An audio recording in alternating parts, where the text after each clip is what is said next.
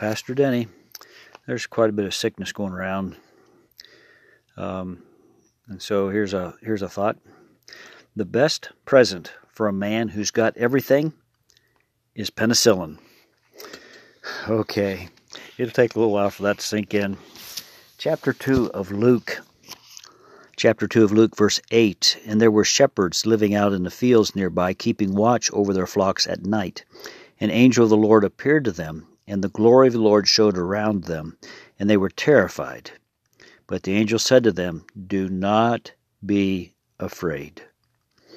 Our world we're living in right now has a lot of terror, has a lot of upset, a lot of division, a lot of strife. We must look to Jesus.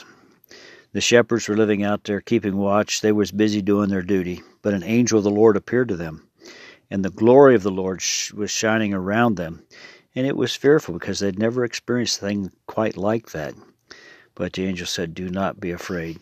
God speaks to us even in our fears and wants us to look to Him, to have a faith to believe for the impossible, and to know that fear is crippling. It will destroy faith. It will destroy our life. It will destroy our peace of mind. So fear not. Be not be afraid.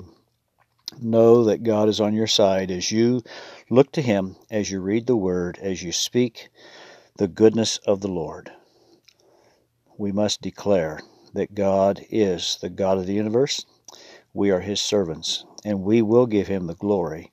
No matter the trial, no matter the struggle, it matters not. What matters is that we determine we're going to give God praise always. We're going to give God praise always. And we must continue to tell ourselves that, to give God praise always. Let's pray. Father God, we will give you praise. We will not be overcome by the tragedies of this world.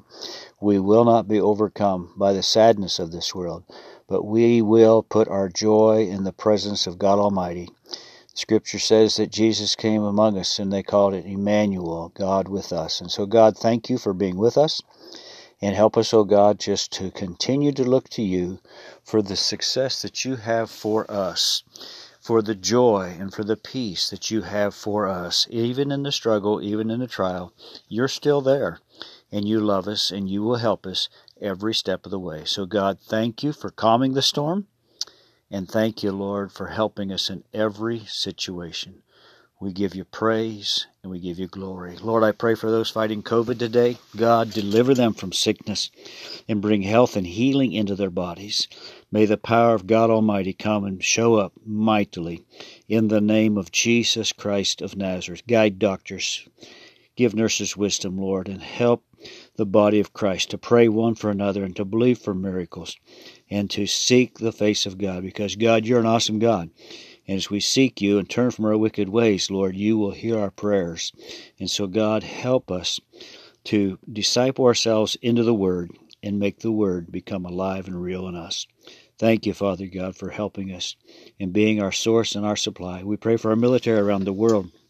We pray for our missionaries, God. We pray, Lord, for the body of Christ to prosper and be in good health, that they might experience the shalom, peace that God has, the whole being, the whole person. God, thank you for loving us and helping us to walk in your grace and your mercy, helping us to hunger after righteousness, to read the Word, to pray, to believe you for the best. Thank you, Father God, for your blessing. In Jesus' name, amen. God bless you. Merry Christmas. Have a wonderful, good time.